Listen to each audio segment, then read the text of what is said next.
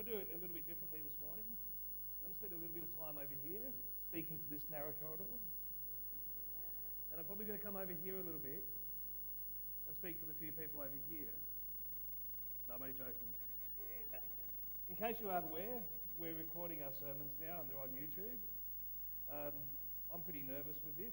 I've got a lot going on this week. I've got 2 2-hour training sessions to deliver in my work. I've got a job interview by video tomorrow, and I've got this as well. So we're going well. So we're in the process of exploring Paul's letters in 1 Timothy. This letter is really a letter of encouragement and instruction to young Timothy, who's been appointed to the church at Ephesus. We only have this one letter to Timothy. We don't have the letters back and forth. Now, while that'd be great, we don't. And we just have to draw on what we know from this letter, from Acts, and from Ephesians, and some other historical sources. Now, I think this letter really is a letter of instruction to the leadership of the church. It's probably not a book of the Bible you give to a new convert and say, here, go away and make some sense of this. I want to do things a little bit differently this morning, as I said. I'm going to jump right into the passage, mainly because I've written and thrown away about 6 introductions. I didn't think any of them were any good. And I know 7's a biblical number, but at 8:30 last night, I didn't have much hope of getting a 7th one done. So we'll come back to the verses and pull apart and see if we can get some meaning for 2019. All who are under the yoke of slavery should consider their masters worthy of full respect, so that God's name and our teaching may not be slandered. Those who have believing masters should not show them disrespect just because they are fellow believers. Instead, they should serve them even better because their masters are dear to them as fellow believers and are devoted to the welfare of their slaves. These are the things you are to teach and insist on. If anyone teaches otherwise and does not agree to the sound instruction of our Lord Jesus and to godly teaching, they are conceited and understand nothing. They have an unhealthy interest in controversies and quarrels and words that result in envy, strife, malicious talk and evil suspicions, and constant friction between people of corrupt mind who have been robbed of the truth and think godliness is a means to financial gain. But godliness with contentment is great gain. For we brought nothing into the world, and we can take nothing out of it. But if we have food and clothing, we should be content with that. Those who want to get rich fall into the temptation and a trap and into many foolish and harmful desires that plunge people into ruin and destruction. For the love of money is a root of all kinds of evil. Some people, eager for money, have wandered from the faith and pierced themselves with many griefs.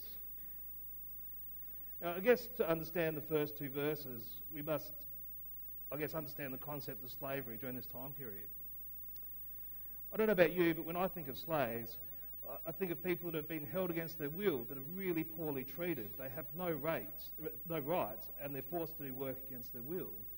That mental image of the men on the chain gang, shackled to one another by a chain, or working in a quarry. That's what comes to my mind when I think of slavery throughout the Bible.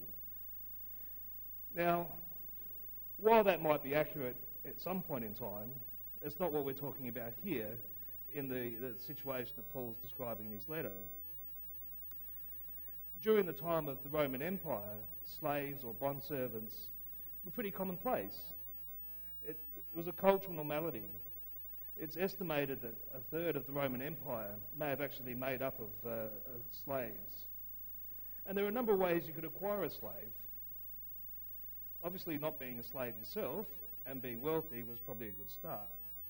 But if you had large debt, there was not nearly the same amount of laws around financial lending back then. There was no bankruptcy.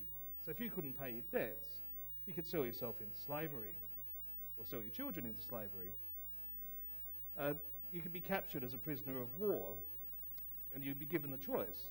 You could die, or you could be bonded into slavery. You could also be born into slavery. If your parents were both slaves, there wasn't a great deal of hope for yourself. And from a very young age, you were probably going to be a slave. And people were also kidnapped and forced into slavery and sold and traded. So, because many of these slaves were captured, they weren't just uneducated, unskilled farmers or soldiers. Many of the captors were educated and skilled individuals. They could serve as accountants, stonemasons, carpenters, and maybe even physicians. It would not be uncommon for a slave to be working alongside someone that was being paid in labour. Now, while the slaves were bound to their masters, they had a relative amount of freedom within their daily lives. It would be common for the slave to follow the religion of the house or the religion of the master. But there are also slaves that would have gone to the church on their own volition and had their beliefs independent of that of their master. As a result of this, some of the Christian slaves were bringing home some radical ideas. And instead of finding contentment in the hope that God would reward their faith, they began to treat their masters with a bit of disrespect. Their physical master wasn't their spiritual master, so why should they be respected? The masters could not help but think this rebellion was due to this new religion and the one called Christ. The behaviour of the slaves was posing a definite threat to the church's reputation. So we go back to these first two verses. Those who are under the yoke of slavery should consider their masters of full respect.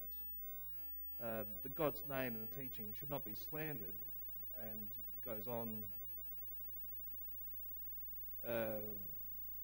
Instead, they should serve them even better because their masters are dear to them as fellow believers and are devoted to the welfare of their slaves. So this is where Paul is issuing his corrective instructions to Timothy. He's saying, even though you have a higher master, the slaves still must honour their obligations to their human masters. This model of obedience is also in service to the Lord. This was just as important if the master was also a believer. Just because the slave and the master were brothers and sisters in Christ, they shouldn't have expected preferential treatment, that they could slack off.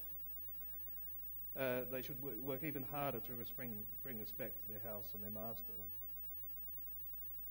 There was, a danger that disrespectful attitude from the followers of the church towards our social institutions, employers if you like, will cause a misunderstanding of the church's evangelistic mission, both in 69 AD and also in 2019.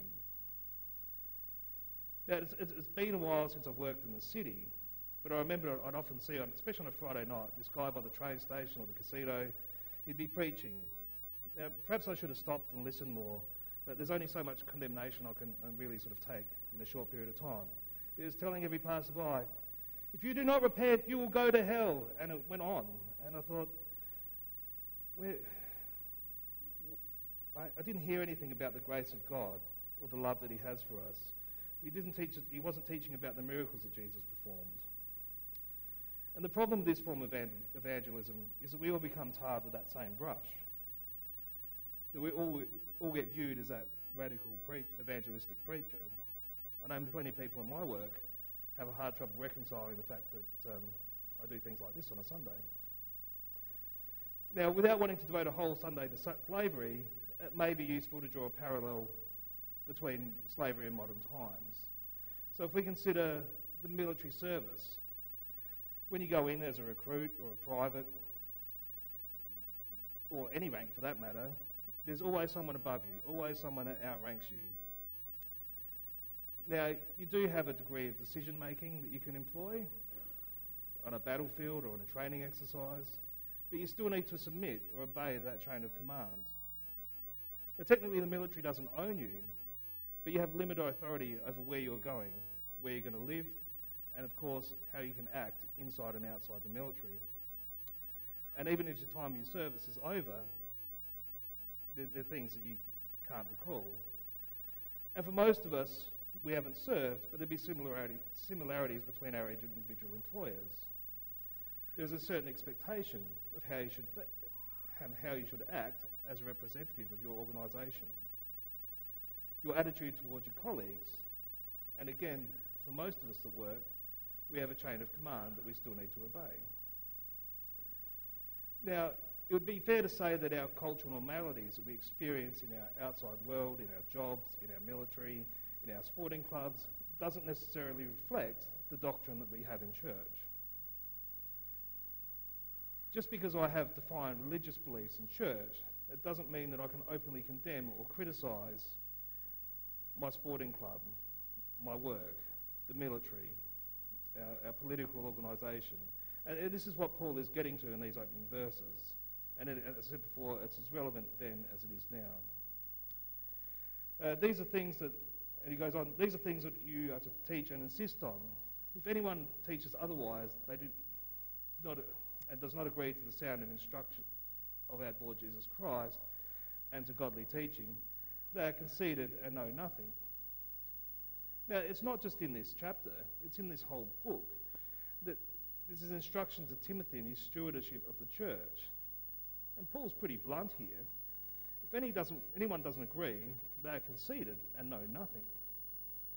But Paul really is again affirming this concept of the false teachers that were present amongst the ranks at Ephesus, that had a mixture of doctrines and would combine mythologies, and we've already covered that in some of the previous chapters.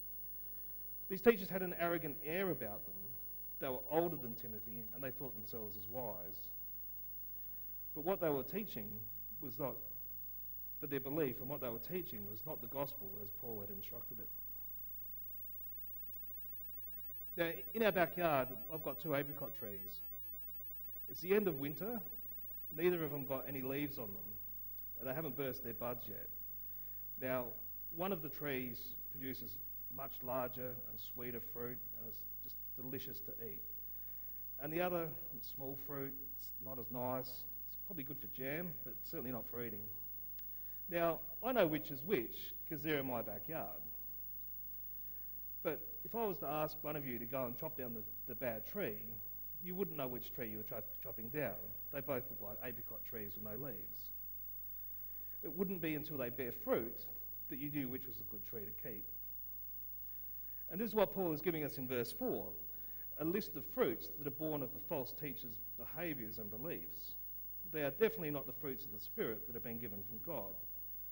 And Paul does this so that these false teachers may be identified by the rotten fruits of their behaviours. They have an unhealthy interest in controversies and quarrels about words that result in envy, strife, malicious talk, and evil suspicions. In Galatians 5, 19 to 21, Paul lists the acts of the flesh, and there's stark similarities here. Envy, it's a painful awareness of an advantage enjoyed by somebody else that you possess to own that advantage. Strife is bitter, sometimes violent conflict or dissension. Malicious talk is talking about others with the intent of causing them harm. And that constant friction will wear down anything. If you think of the Grand Canyon, it's a massive canyon that once started as a river, but constant friction over time will wear anything down. And none of these are attributes that we seek in a leader. Now, while they weren't strictly fee for service, these false teachers found that if they were preaching the words that people wanted to hear, it could be quite lucrative to them. This rejection of the knowledge of God is seen to corrupt the mind and rob them of the truth. Now, if I jump ahead to Paul's next letter in 2 Timothy 4, verses 3 and 4, for the time will come when people will not put up with sound doctrine. Instead, to suit their own desires, they will gather around them a great number of teachers to say what their itching ears want to hear. They will turn their ears away from truth and turn aside to myths. Now, I've had this at work. A guy would come up to me and ask for some assistance on something he had a problem with. I would give him the answer. He wouldn't like it, so I'd go ask somebody else. They'd give him a similar answer. He wouldn't like it, and goes to ask somebody else. And he kept doing this until basically he got the answer that he wanted to hear. And that's what Paul is warning about, these false teachers, that they're teaching what people want to hear. But with godliness is content. But godliness with contentment is great gain. And I believe that where Paul talks about godliness, He's talking about a genuine Christian life, a faithful relationship with God, a new way of life. And that new way of life being where you've fully turned to God and the life of sin is behind you. Contentment in the Stoic philosophical sense is an attitude of self-sufficiency, an independence from stuff, independence from possession, and that comes from within. And we're all aware of that prize, that the great gain, that is the eternal life with our God. And Paul goes on, for we brought nothing into the world, and we can take nothing out of it. But if we have food and clothing, we should be content with that. These are two great verses, and we should really use these to start our day. Because without food and clothing, it is only going to get better after that. A friend of mine put me onto the book of Job a long time ago. He used to be a bit of a wild man, and after he came to Christ, when he was struggling, he said, I always get out the book of Job. It's the one I've read the most.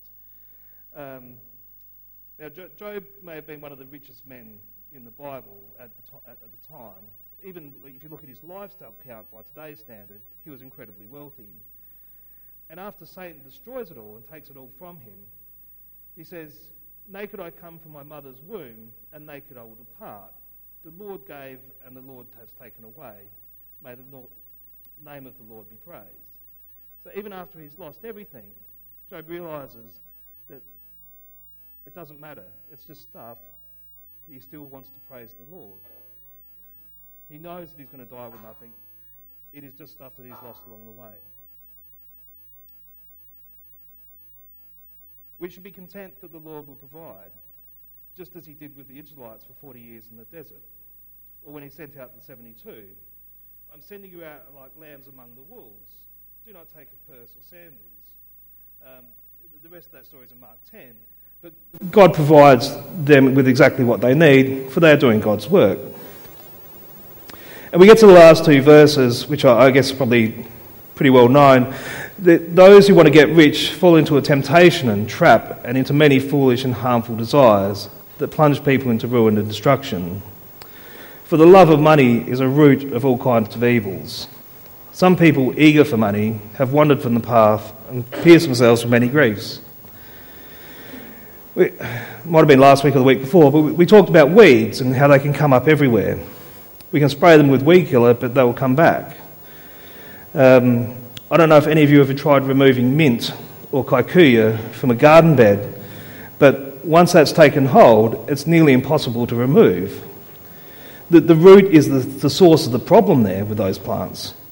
Until you remove the root, that plant will just keep coming back and back. And I guess mint and kikuyu would have to be the plant world equivalent of the love of money. Unless you remove all parts of that, you will still have mint and kikuyu. And we're familiar with the story from Mark 10, where Jesus teaches us that it is easier for a camel to pass through the eye of the needle than it is for a rich man to enter into heaven. And later in that same passage, he points to our only hope and teaches us that with man this is impossible, but with God all things are possible. So the answer lies in seeking God for the determination and the strength to do what is impossible for us, to take control of our lust and for money and possessions, to somehow bring about the change that God will allow God and others to occupy the places of priority in our life. And sort of to wrap all of this up, I want to talk about contentment. I may be on a little bit of a tangent here from the message that was intended to be delivered, but this is where I've been led this week. So I wonder how many people would be willing to hold their hand up and say, I'm content. Now, it was rhetorical. I didn't really expect to see any hands. But are you really content? Do you have any problems with your car? Do you want a shiny new one? Or do you like catching public transport? Do you feel that you need to lose a few kilos? Would you like to work less and get paid more? Would you like to have a job? Would you like to retire but you can't afford it? Would you like the grandchildren or the children to come and visit more? Who knows someone or themselves is suffering from cancer. Who would like that burden removed? I'm sure there is something that I could go on and find that would make you more content. Who would like a better relationship with Jesus? You see, I honestly don't think we can say that we're content. If we were, we wouldn't want for anything more. But we live in a society where there's a constant bombardment of new, upgrade, single-use, disposable, better, faster, more. The concept of enough is almost completely foreign to us. Now, I've been suffering a bit of heel pain and tension in my lower leg for a considerable amount of time, especially in the morning. Now, it's not every single day, but it's most. Now, it's not severe, but it gives me a pretty limited range of motion. Now, I'm terrified that if I do anything really strenuous, I'm going to tear my Achilles. And if you know anybody that has torn their Achilles, that's not a great outcome. Now, I've done a lot of self-massaging and stretching on my calf muscles to relieve the tension, but it really hasn't worked. I haven't given up on it, but I've sort of kind of learned to live with it. And look, let's not pretend it's the only thing from stopping me from going to the gym, but I really was terrified that if I started actively exercising, that I would snap my Achilles. So, like a lot of Australian men, I decided to eventually fix itself up and haven't done anything about it. So, last week I'm at the chiropractor for an adjustment. Now, while he's a chiropractor, he used to be a trained massager and he does some dry needling. Now, I've mentioned this to him, not in the hope that he's going to fix it, because he's a chiropractor, but I thought this was a symptom of something else that I wanted treated. Now, he addresses it straight away. He's telling me it's nothing to do with my Achilles, it's a small muscle on the side of my shin that's causing the pain. So he gets his thumb and he starts digging into the muscle. Now, when I'm in pain, I sort of close my eyes and visualise a happy place. And he's asking me, is that sore? And I'm still there. And he moves his thumb and digs in. And I'm tapping out on the table. I'm straight back there in the moment. And so I can feel that. but like that, he pinpointed the problem. He pinpointed the source of my problem. Now, he gave me some self-massage to do that I did that night, but the next morning I woke up and I was without any pain. In fact, it's been so good, I went for a 10k run this morning. Nah, just joking, it was 20. Thank you for those that laughed. It appears I've got a lot more with us than I thought we would have at this point. But in all seriousness, I had a legitimate problem.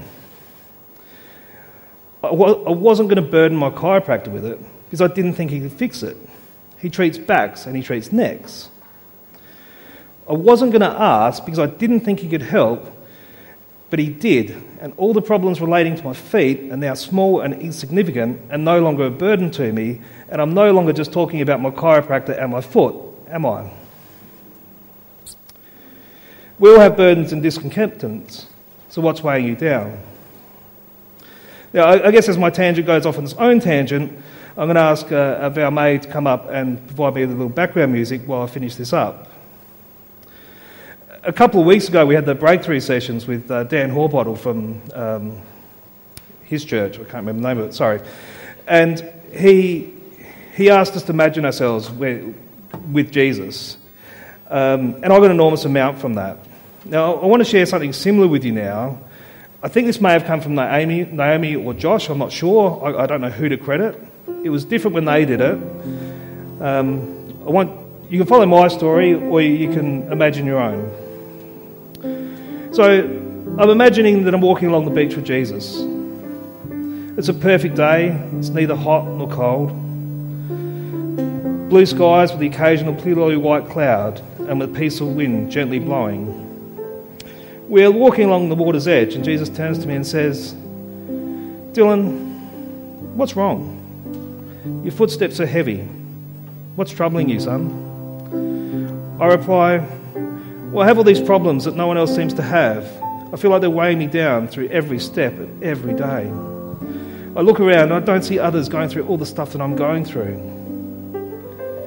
Jesus pauses and he hands me a box. He says, "Dylan, one by one, I want you to put all of your problems in that box." So I start unloading my problems that I have in the box. The broken relationship with my brother. My uncle that had recently passed that I barely knew. The grandmother that I hardly see. The family members that are suffering from cancer. My weight problems. The kid I was cruel to in high school. It all goes in the box. One by one. It took a long time and it's late in the day. But I've finally unloaded all of my problems into the box. Jesus asked me to pick up the box and follow him. I pick up the box and I can barely carry it. And I follow him through a door into another room. Don't worry, I know we're at the beach, but I'm with Jesus. If he wants a box in the doorway, there's a box in the doorway. In the middle of the room is a massive pile of boxes. Jesus asked me to go and put my box on the pile. The minute I let go of the box, I feel an enormous sense of relief. I feel lighter. There's a spring in my step. Jesus smiles at me and asks, "Now, doesn't that feel better?" I'm dancing around the room, full of joy, and I yell back, "Of course it does. Thank you, Jesus." And Jesus says, "We're not done yet." He said, "Your problems were worse than everyone else. Go pick out a box and join me." I poke around the boxes. They're all different. Some are really small. There's one that's like a matchbox, but it's really, really heavy.